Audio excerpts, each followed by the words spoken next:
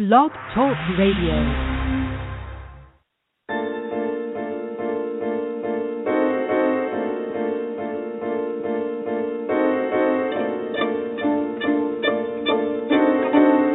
Good evening and blessings, and welcome to another installment of the Gist of Freedom Estate. This show is produced by acclaimed historian, educator, and author Leslie Gist, and serves as our weekly live online discussion to celebrate the African American experience by honoring all the people, past and present, black and white, who, with faith and focus, are preserving our rich history through literature, the arts, the skilled trades, and the humanities. We thank you for joining us tonight, and we'd love you to be a part of tonight's discussion by calling in with your comments or questions to 347-324-5552. Hello. All right, well, welcome to the Gist of Freedom. This is a live weekly online discussion celebrating the African American experience by honoring all the people, past, present, Indigenous, Asian, Latino, Black, and white, who are committed to preserving the truth of African American history. My name is Nikkole Salter, and I am one of your hosts for today's show, and a divine show it will be. For later today, we'll be talking to a definite African American history maker in our community, one of the co-founders of the Black Lives Matter movement, Miss Alicia Garza. But before we get to that interview, I have the distinct pleasure of introducing you to another member of the Gist of Freedom family, a man of phenomenal merit and integrity, and a native New Jerseyan. He has 5 post-secondary degrees and is the founder of a national nonprofit promoting youth engagement and empowerment. Ladies and gentlemen, I give you our new co-host, Dr. Amir Whitaker. Dr. Whitaker, hey, are you with us? I'm here. How's it going? How are you? Good. Just transitioning here. I just moved to Alabama where I'll be doing civil rights work down here, so dealing with that transition. We're going to get to all of that, but I want to back up a little bit. So 5 degrees. There's a master's in education from USC, a JD from the University of Miami, a bachelor's in art history from Rutgers. Is that correct? Correct. And arts and business from Union County College. I'm missing another one. And the doctorate from USC. It's interesting because when I started law school, both of my brothers were incarcerated. So, I was learning about one side of the law while my brothers were experiencing the other side. And actually right now, one of my brothers is he's in prison over basically dirty urines and the inability to pay his fines. He's in prison. He just missed Christmas away from his children.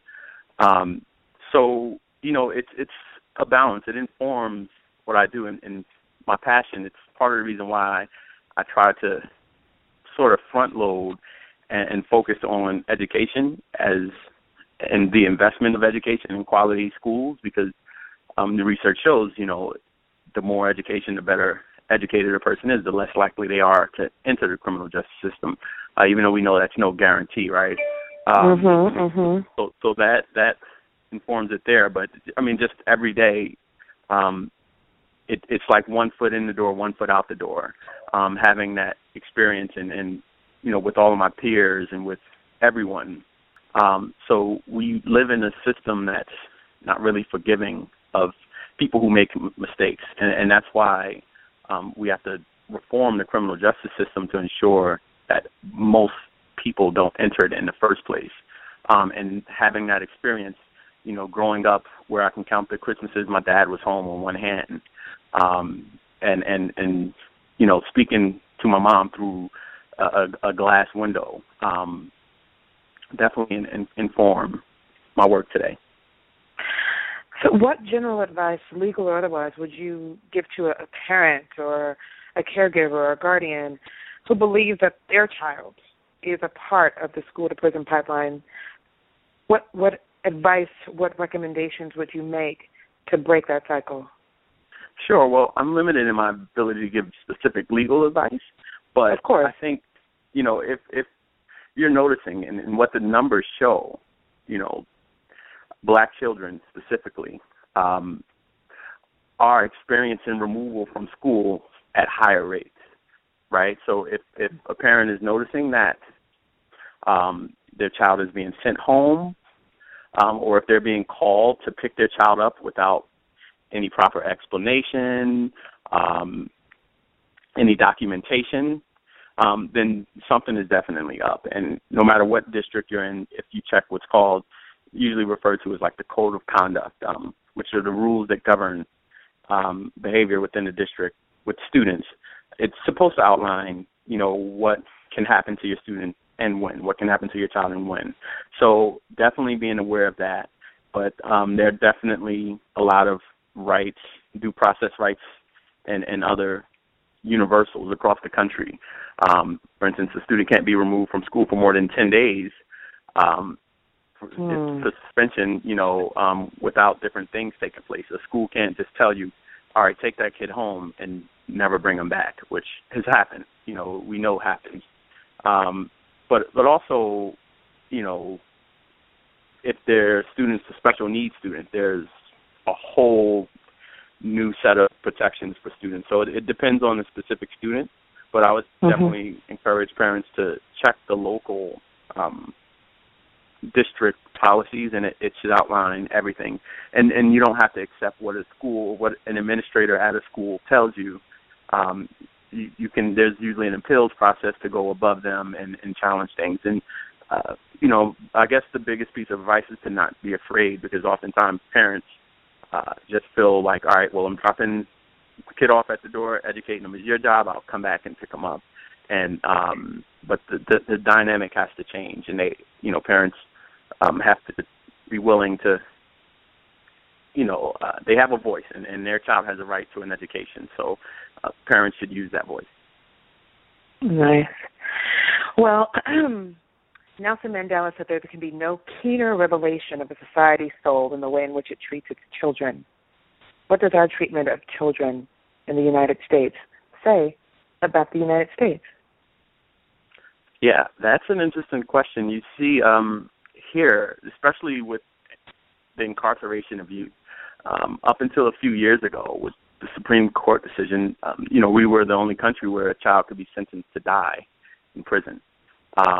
We send more children to adult jail and adult prisons than any other country, and that happens in Florida more than any other state, where we're taking children as young as 12 and labeling them as felons for the rest of their life, where they won't be able to vote or take advantage of educational opportunities and different employment opportunities that basically we're telling them to no longer dream at the age of 12. So, judging by Mandela's quote, you see there's not a lot of redemption for children here, and that's something that, a lot of people are fighting to change. So, it's a slow journey, but we're still fighting it, and, it goes from the education system to the criminal justice system and to all different forms of fabrics of society.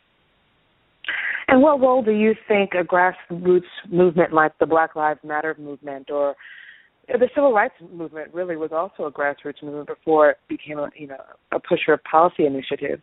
What role do you see these movements in the work that you're doing?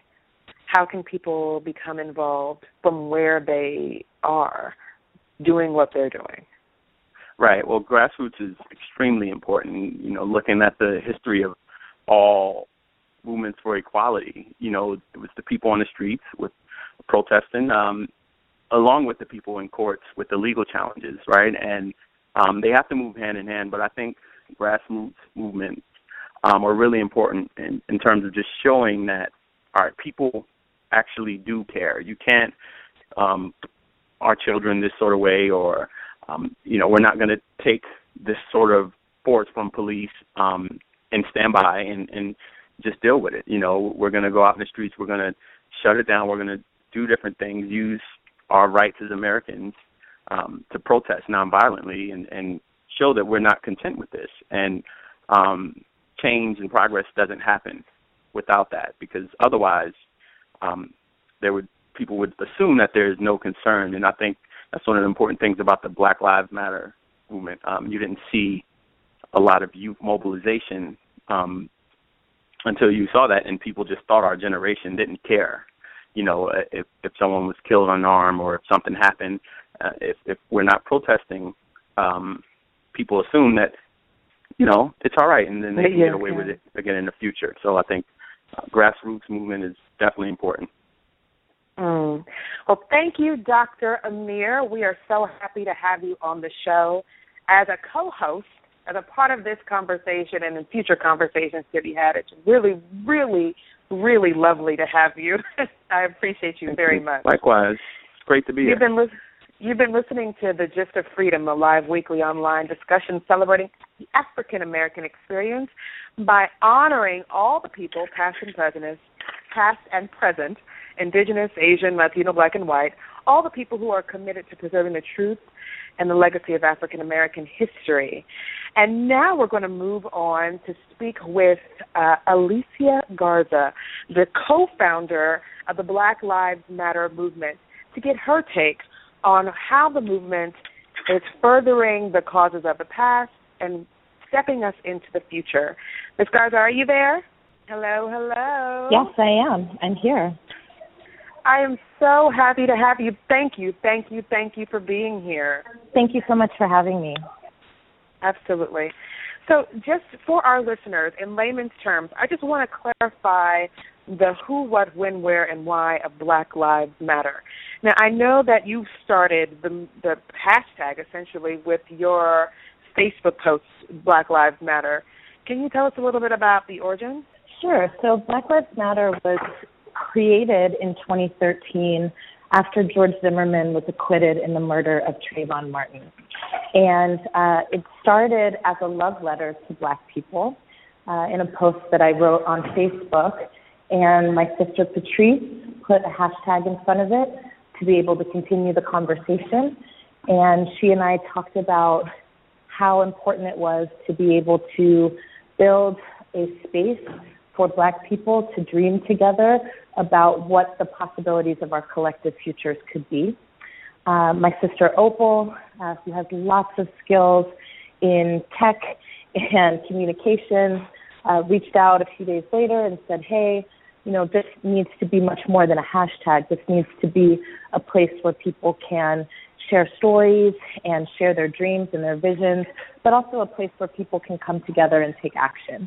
And so, Black Lives Matter really merged into much more than a hashtag. It became an organizing project very early on, and it now has more than 30 chapters internationally of Black people who are doing important work in our communities to make sure that we end state-sanctioned violence once and for all. Is there a unifying agenda that you guys are all working on, a certain particular set of outcomes that will signify success? Sure. I think for us, really what we hope to accomplish is to eradicate anti-Black racism and state-sanctioned violence in all aspects of our lives. And we keep it broad like that because it's really important to us that we recognize that anti-Black racism and state-sanctioned violence impacts us in every single aspect of our lives. It's not just criminal justice. It's also about access to education that's quality. It's about access to affordable housing. It's about access to being able to feed and support our families. It's also about access to our own humanity, right? Being able to be our full selves in our skin unapologetically. And so what unites us is a commitment to making sure that we eradicate anti-Black racism and state-sanctioned violence in all of its forms. And then what that looks like locally for many of our chapters looks different in different places. So, for example, in Chicago, folks are very focused on making sure that they end extrajudicial police killings of Black people, and in particular Black young people. And of course, in the last few months, we've seen lots of activity happening there with our BLM chapter and also the Black Youth Project 100, right, around Laquan McDonald. Certainly, there's folks in Tennessee who are working to win a domestic worker Bill of Rights because they understand how anti-Black racism and state-sanctioned violence manifests in our economy. So all over the country, and including internationally, what we're seeing is that being united by a vision of what we want to see broadly helps us come together in our local areas and do the work that we need to do in order to achieve the outcomes that we want. Do you all process any kind of collective visioning? One of the interesting things, I'm a reader of science fiction, and there is a science fiction writer whose name is escaping me now. She wrote Wild Seed. As I look up her name, I'll continue. But one of the things that she did is that she wanted Octavia Butler, there we are. She said that she wanted to create a space for Black people to begin to envision their lives in the future outside of the paradigms of oppression, something that we don't give much of our mental occupation to. What kind of visioning does the Black Lives Matter movement participate in outside of the actual actions that they take to thwart those oppressive forces? Mm-hmm. So as a network, what we do is we use art and culture and media to be able to communicate what our dreams and visions are. Just this last year, one of the folks who works with us, Tanya Bernard, spearheaded a project inside of our network called When Black Lives Matter, I Imagine. And it took clips from people all over the world talking about the world that they envision when Black lives actually do matter. And you can find that online. We also... Can you give us that tag again? Sure. It's just called the I Imagine Project. And if you just put that in your Google search, you'll be able to find it. The other thing that Tanya led, which was really beautiful, was our participation in a 24 Hours in the Life of project, where people would take photos of their lives every hour on the hour for 24 hours.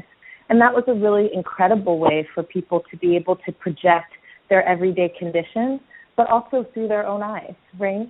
And then, of course, we do spend time together talking about what it is that we want to see if we were able to achieve our goals. And quite frankly, sometimes it's hard for us to look that far out, right? And so also some of what we do is collective visioning around, how can we make that world come faster, right? Recognizing that it may be decades and decades until we get to a world where Black Lives Matter. How can we make the world that we live in right now start to reflect our vision for what we want to see? Speaking of those decades, how do you see the Black Lives Matter movement as a part of the continuum, say, of the civil rights movement or of the abolitionist movement or of any human rights movement that we've had in the history of humanity? So Black Lives Matter is certainly one tributary in a long river of resistance and struggle. And we really locate that the kind of origin of that river went to the time when our people were stolen from various places in Africa and brought to this country before it was a country, in boats and in chains, right? And so we recognize not only that we are part of that tributary, but we also carry the responsibility of bringing forward the wishes and the dreams and the visions of our ancestors, while also rooting it in our current context and recognizing that as times change, as conditions change, that our visions must change as well to ensure that we reflect, right, what's possible today. And that's why we're so committed to making sure that our liberation struggle doesn't leave anybody behind. And so when we talk about Black Lives Matter, we really mean all Black lives. So it's not just Black cisgendered men. It's very much a movement that centers the experiences and the visions of Black women, Black queer women, Black trans women, Black disabled people, Black immigrants, Black incarcerated people, right? Understanding that that none of us are free until all of us are free. And so our movement very much has to reflect that desire so that all of us can get there together. What do you say to the to the people who feel as though the identity politics of intersectionality undermine the greater cause of freedom for people of African descent in the United States, but in the world? Well, I think the reality is that we don't live in a world yet where Black lives do matter. And so, we don't see our movement as being about identity politics. We see it as a political movement that is trying to move a radical vision throughout this society. And Black people have really played that role historically. And I can't remember where I saw this, but at some point somebody said that Black people have continuously restored the soul to this country, right? And so for us, Blackness is not just about phenotype. It is very much about conditions. It's about an experience, and it's about our relationship. And it is also about a culture that we have created under some of the most dire conditions. And that culture really celebrates our ability to be resilient. And that is Blackness today. And so it is important for us to put that at the forefront, not just because we only care about Black people, but because Black people have a unique experience that deserves attention and also deserves the same level of care and support, right, as anyone else. For us, we understand also that the movement for Black liberation is intricately tied to the liberation of all people. But in order for us to get there, Black people have to know, right, that we are worthy of living, and Black people also have to know that we are worthy of fighting for. And so that's really the place that we see ourselves taking, right? And again, it's not about phenotype or some people mattering more than others, but it is to say that if Black lives don't matter, right, we're never going to get to a world where all lives matter. Absolutely. You're listening to the Gist of Freedom, a live weekly online discussion celebrating the African American experience. And we're talking to one of the co-founders of the Black Lives Matter movement, Ms. Alicia Garza. Am I saying your name correctly? Yes, you are. Okay, great. I just want to make sure. What would you say? Thanks for asking. No, I hate it when people mispronounce my name when they can just ask me. Because I'm here. In your conversation with Dissent magazine in January of last year, you characterized the Black Lives Matter movement as growing and learning lessons from our elders. And you specifically cited Sada Shakur and Diane Nash and Baynard Rustin. What would you say, where would you say the movement is at now, a year later, on its journey toward a presumed maturation, if that's what we're going for? What's your largest success? Yeah, that's a great question. So I think that the kind of largest success that the movement can claim now, I mean, there's several, but one important one is that there are thousands of Black people in motion fighting for our right to dignity and respect. And I think that we haven't seen an upsurge of this type in quite a while, right? So that is a huge victory that we've been able to really sustain that over the last almost 3 years now. The other thing that I would say is a huge success for this movement is that these questions around the sanctity of Black life are on the tongues of people in power, right? So we have presidential candidates who are speaking to the importance of making sure that Black people are not being killed extrajudicially. That's a huge leap from where we've been. In fact, our own president, right, has only kind of acknowledged the question of race about 3 times in his 8 years as president. And it's really been this movement that has forced that conversation. And then I think the other success certainly is that, you know, this movement is really reverberating through other social movements that are growing in this country, including the environmental justice movement and the labor movement, right, that everybody is talking about, well, what do we do to make sure that Black lives matter? And that is very much a success. I think where we're headed now, or where I think we need to be headed as a movement, is really grappling with this question of what is it going to take for us to build the types of alternatives that we need so that Black lives can actually matter. what are those alternatives and how do we bring them into being? It's my hope that 2016 is, dubbed the year of experimentation and the year of alternatives, right? 2015 was dubbed the year of resistance. So this is really our time to not just say no, right, but also to be really clear about what we're saying yes to. And I think that will bring more and more people into this movement. Speaking of bringing more people into the movement, how can people become involved? When you look at, like, the civil rights movement, there's always a perception, and particularly the way that they teach it in our public schools, that A, everyone was involved, B, everyone loved Martin Luther King, C, everyone was willing to kind of put themselves in harm's way to achieve the goals and the vision of the movement. What are the ways in which people can participate at varying levels right now?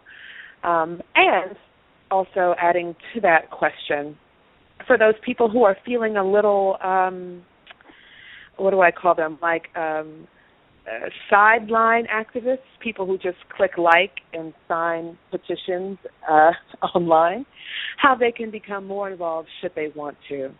Well, I think the big thing for people to know, right, is that taking action of any kind, whether it's personal action or whether it's, as a part of an organization or as a part of a grouping of people, they are all equally weighted. But what we have been saying, to be quite honest, is what you cannot be doing at this moment is sitting on the sidelines waiting to figure out how to get involved, right? I know people in my generation, will say, I wonder what I would have been doing during the civil rights movement. And I've been hearing people say, well, there's a movement in process right now. So whatever you're doing right now is what you would have been doing then, right? So we want that to be an impetus for folks to say, hey, if I submit a letter to the editor of my newspaper, if I'm talking to my family about what it means for Black lives to matter in this country, if I am, contributing to young people who are demonstrating in the streets, if I am demonstrating in the streets myself, if I'm having conversations with my colleagues about how we can make Black lives matter in our sector, then you are making a contribution to the growth and the evolution of this movement. But again, what we cannot do in this moment is sit on the sidelines. This window that has been opened will not be open forever. And it's what we do today that determines the outcomes of tomorrow. So we would really encourage people who are trying to figure out what to do to just do something. And there's no kind of right or wrong, right? I've been hearing people talk about the conversations that they had with their families over the holidays. And that is really a contribution to the movement, right? The conversations that you have with your children about race and racism in this country, that is a contribution to this movement. We are fighting a huge Goliath, right? And all we have, right, are our contributions. So, yes, now is not the time to sit on the sidelines. Now is the time to jump in from wherever you are with whatever you can do. The sum total of all of those actions will help us get further than we've been before. That's a very optimistic outlook. But there is a huge amount, not to play devil's advocate, but I will, of pessimism around this movement that stemmed from, I would say, the civil rights movement, or even further beyond that. I mean, I'm talking within the context of our contemporary lives. But this criticism that, say, for instance, the civil rights movement did not work, that integration was not a good goal, that it actually destroyed the African-American economy of our communities, et cetera, et cetera. So what do you say to people who really feel disempowered and wanting to distance themselves from this movement that they think is going to amount to nothing, just another generation where it manifests itself, and where racism and racist policies manifest themselves in new and interesting ways with different technology, but the same old, same old? Well, the first thing I would say is that, this idea that the civil rights movement accomplished nothing is really a misread of history. And so the first thing I would encourage is actually more study about the movement itself. The other piece that I would just offer here is that actually the civil rights movement accomplished a lot. And then what happened, right, was that the state developed a response to how successful the civil rights movement was. And it systematically dismantled many of the gains that were won. That is not a result of the movement not accomplishing anything. It's a result of a struggle for power, right? And so if we understand it in that way, then we understand that our task in this period is actually to study what's happened before us, not for the purposes of being pessimistic and saying, well, nothing can work, but for the purposes of saying, how do we take the best of what we know from movements before us and movements that are happening around us, and then how do we leave the rest, right? There were lots of things that were happening during civil rights, during Black Power, that were not good for Black people, right? And there were lots of things that transformed people's lives. And so what we want to do is carry forward the things that were transformative, and we want to leave behind the things that are keeping us behind. With that being said, one of the major tools that we have for success, right, is our ability to believe deeply that we can win. But we also have to be very clear that winning in and of itself isn't an endpoint or a destination. It in and of itself is a process. And so I think from our perspective, we are not unaware of the challenges that we are facing, including the increasing state repression that will continue to increase the more successful that we are. But we're also under no illusions that in a struggle for power, right, that ultimately what we are contending for, right, is our futures. And so we owe it to ourselves, at least to throw down as hard as we can and say, I want to look back on this moment and say, I did everything that I could. I did everything that I could. I contributed everything that I could. I don't want to look back on this moment and say, well, I was the one who was the naysayer, right? And I think from my parents' generation and from, the generation of Black Power, there are people who can express the regrets that they have about how they showed up in such transformative moments. So I would just encourage those pessimists both to study history, right, and not the history that you learned in school, but really study the testimonials of people who were involved and actively involved at those times, because I think the picture is much more nuanced. And two, if there are ideas about how we carry forward the best of what we've got, I agree 100%, then jump in and put it to work. Our spaghetti is ready.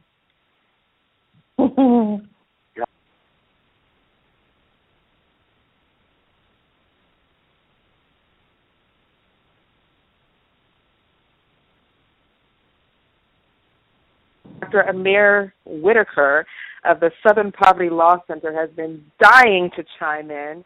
He's done some amazing work around this movement with respect to education and the disenfranchisement of youth. Dr. Whitaker, what do you have to ask? Sure. Well, thanks, Alicia, for joining us. You mentioned several times state-sanctioned violence, and I think when most people hear that, they view, a police officer with a baton or a gun or some state actor physically enacting violence on a citizen. But you mentioned it penetrating other areas. So could you describe what state-sanctioned violence looks like in other areas? Sure.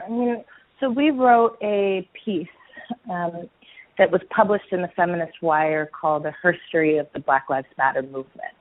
And in that piece, we described how, in our view, the rampant underemployment and impoverishment of Black people is state-sanctioned violence. How the kind of ongoing assault against Black women and girls is state-sanctioned violence. And the way that we talk about state-sanctioned violence, right, are practices and policies that are sanctioned by the state, created by the state, to reinforce a power imbalance where Black people are on the losing end, right? Is the simplest way that I can describe it. The over-incarceration of Black people in prisons and jails is state-sanctioned violence. The over-execution of Black people who are incarcerated is state-sanctioned violence.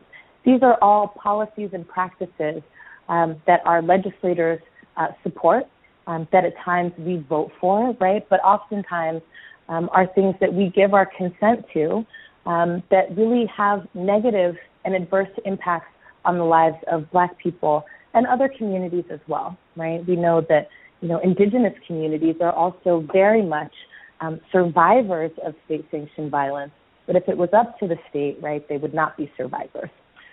Certainly, I think from our perspective, right, we want to break this notion that state-sanctioned violence is only about the criminal justice system.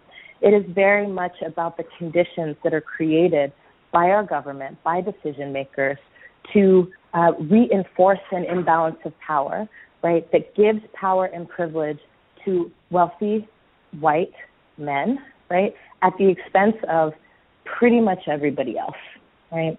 And so for us, the key task of our generation, of our period, is to make sure that we end that process, that we end state-sanctioned violence once and for all, and that in particular we pay attention to the ways that state-sanctioned violence is disproportionately directed at Black lives. Right. And you talked earlier about the intersectionality within the Black community itself. Could you discuss what state-sanctioned violence might look like within different identities within the community, so maybe the LGBT community or other communities? Because the thing about Black Lives Matter, sometimes people seem to generalize the struggle of all Black people, but they're different stories. And could you talk more about that? Yeah. So I think the thing that connects us, though, is that disproportionately it's Black folks that are experiencing these experiences in our economy, in our democracy, and in our society. When we talk about kind of state-sanctioned violence and how it impacts various communities within Black communities, we could talk about the fact that, the average life expectancy of a Black trans woman is 35 years old, right? And that is not just it's not just the result of, a vigilante murdering a trans woman, which does happen way too frequently. And in fact, in 2015 alone, we had more than 30 reported murders of trans women, and most of those women were women of color, and a significant majority of them were Black. We could also talk about the ways in which the reason that Black trans women have a life expectancy of 35 years old is because they are completely shut out from access to employment opportunities in the formal economy, absolutely shut out from opportunities, accessing opportunities in our education system because of bias inside of our schools and bullying, right, inside of our schools. Access to housing, right, because for all of the same reasons, right? And so that is why Black trans women are dying way before they should be, right? We could also talk about, the ways that state-sanctioned violence impacts Black immigrants, right, of which we have more than 500,000 undocumented Black immigrants in this country who are both criminalized because they're Black and criminalized because they're not citizens of this country. We could go on and on, right? Right. I think the common denominator is that we're all Black, right? And right. So I think for a time there was a notion, right, that if we could get economically free as Black people, then racial segregation and racial exclusion would somehow dissipate. And I think what we're seeing today is that that's not true. Right, that, you could be rich and Black like Oprah Winfrey, right, and still be subject to racism. Or you can be poor and Black and, of course, lose your life as a result of racism. And so it's really not just about economic mobility. It's certainly about us breaking open this question of racial segregation and how state-sanctioned violence, right, is used to reproduce those uneven power relationships. So I wanted to just chime in here because I'm a regular person, and I think in regular ways. I guess that's my way of saying it now. But if the police enact policies that serve the state, and in America, the state is supposed to represent the will of the people, like, why is the state-sanctioned violence seem like it's something that has nothing to do with the people? Are we really talking about our sanctioned violence against Black people, our society's sanctioned violence against Black people? I love this question because I think the reaction that I usually get when I hear that is, why are we so afraid to talk about what it will take for Black people to be free? I would say that this kind of identification of intercommunal violence, right, violence that happens in our own communities, particularly when we start to talk about violence that we experience at the hands of the state, is designed. And what I mean by that is this notion that there's somehow more dysfunctionality in Black communities than there is in white communities is actually a constructed notion, right? And that came during the time, really during the period between civil rights and Black power, right? And it was a way to shape perceptions, not just about what was possible, but also to shape perceptions in the Black community itself about whether or not to support a movement for freedom and transformation. So what we know about crime that happens in Black communities is that it's at par or lower than crime that happens in white communities, but we often don't talk about that, right? And we also know that the reality is that crime in our communities is really a result of the disenfranchisement and the neglect that has been happening to our communities for generations. So what do you do in a community where you have been segregated, isolated from access to wealth, resources, and basic human needs, but turn on each other? Do you think that if we were able to infuse our communities with the resources that we need to be and feel human, that we would see a drop in those kinds of acts of aggression that happen between our own people? And I think absolutely, yes, but I think my question was slightly different. I agree completely with everything that you said, but what I wanted to hear your thoughts on were whether or not our sense that state-sanctioned violence is like the government is different from the people. Like in America, it's the government is the people, or at least it's supposed to be. So when we talk about state-sanctioned violence, we're really talking about violence that has been sanctioned by the people. Now, who are the people who sanction this violence? If the people are, in fact, the state, if the people are the government themselves. And I wanted to just talk about how though in the past, as we have attacked this problem, we have created policies that have created laws that have criminalized some kind of behavior, but we haven't quite managed to really change the hearts of people so that the same problem doesn't continue to manifest itself in different ways over time. Mm-hmm. Well, I think we have to be really clear, and I do actually make a distinction between the state and the people. And I understand the way that you're describing it, because certainly systems can only move with people moving them, right? They don't move on their own. But certainly I do think it's important to make a distinction between people who have the power to move those types of practices and policies and people who don't, right, who are on the receiving end, but are certainly told, right, that they have some sort of say in whether or not it happens. And I think that if that were true, right, then, you know, the election of President Obama would have meant the eradication of racism, right? There are many things that are functioning outside of our control, but they're happening in our name, right? So that's one aspect of it. The other thing, though, and if we were Hillary Clinton, we would say that you can't actually change hearts. You can only change policy. But we're not Hillary Clinton. We are not. No, we are not. We understand that there must be a dialectical relationship, right? And inextricable relationship between changing culture, changing hearts, and changing policy. Yeah, and that if there is not the consensus around wanting the eradication of state-sanctioned violence, then we will not see any policies or practices that eradicate state-sanctioned violence, right? So I think that's absolutely correct. And that's why we place such emphasis, right, on this piece around culture change, not at the expense of policy change, but understanding that, good policies, right, can only happen within a culture that supports their implementation to their fullest, right? And then also the site of culture for us is also about looking beyond policy to really just talk about a transformative vision for what we want our world to look like, right? So I agree with that 100%, and I would just say, we get one concern that I've heard about our movement, right, is that we're not willing to get in there and get our hands dirty with policy and legislation. And I think that's not true, right?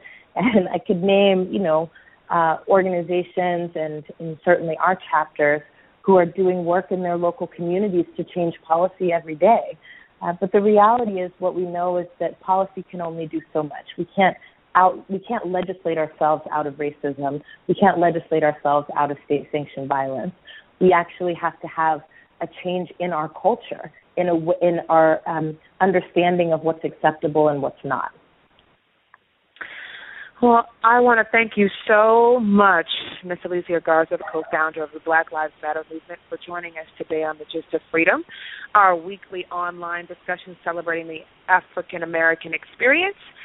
I wanted to leave you, as I've already stolen 4 minutes and 16 seconds in addition to the time, I want to leave you with one more question, which I think is a poignant question because I want to know. That's why it's poignant.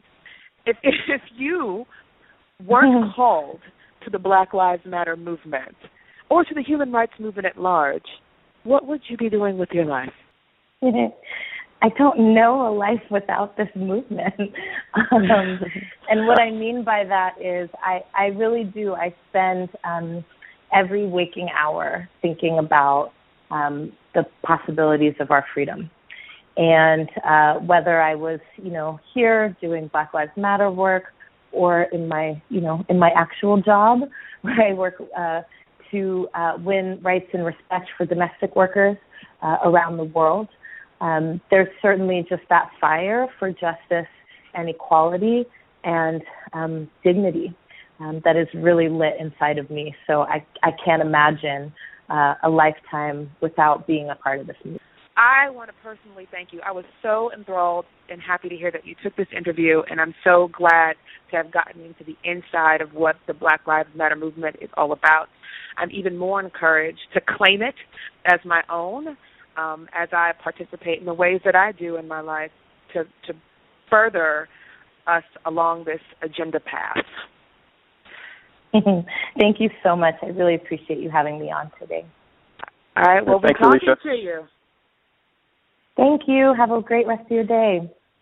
All right. Bye-bye now. This is the Gist of Freedom, our live weekly online discussion celebrating the African American experience by honoring all the people, past and present, indigenous, Asian, Latino, black, and white, who are committed to preserving the truth of African American history. Dr. Amir, we definitely talked to someone who is a history maker today, both in you and in Ms. Garza. Do you agree? Thank you. Definitely. And I am excited and encouraged about our next conversation. Stay with your ear to the ground to hear more about when we'll be coming back to you next and with whom we'll be speaking to. Bye-bye now. Bye, everyone.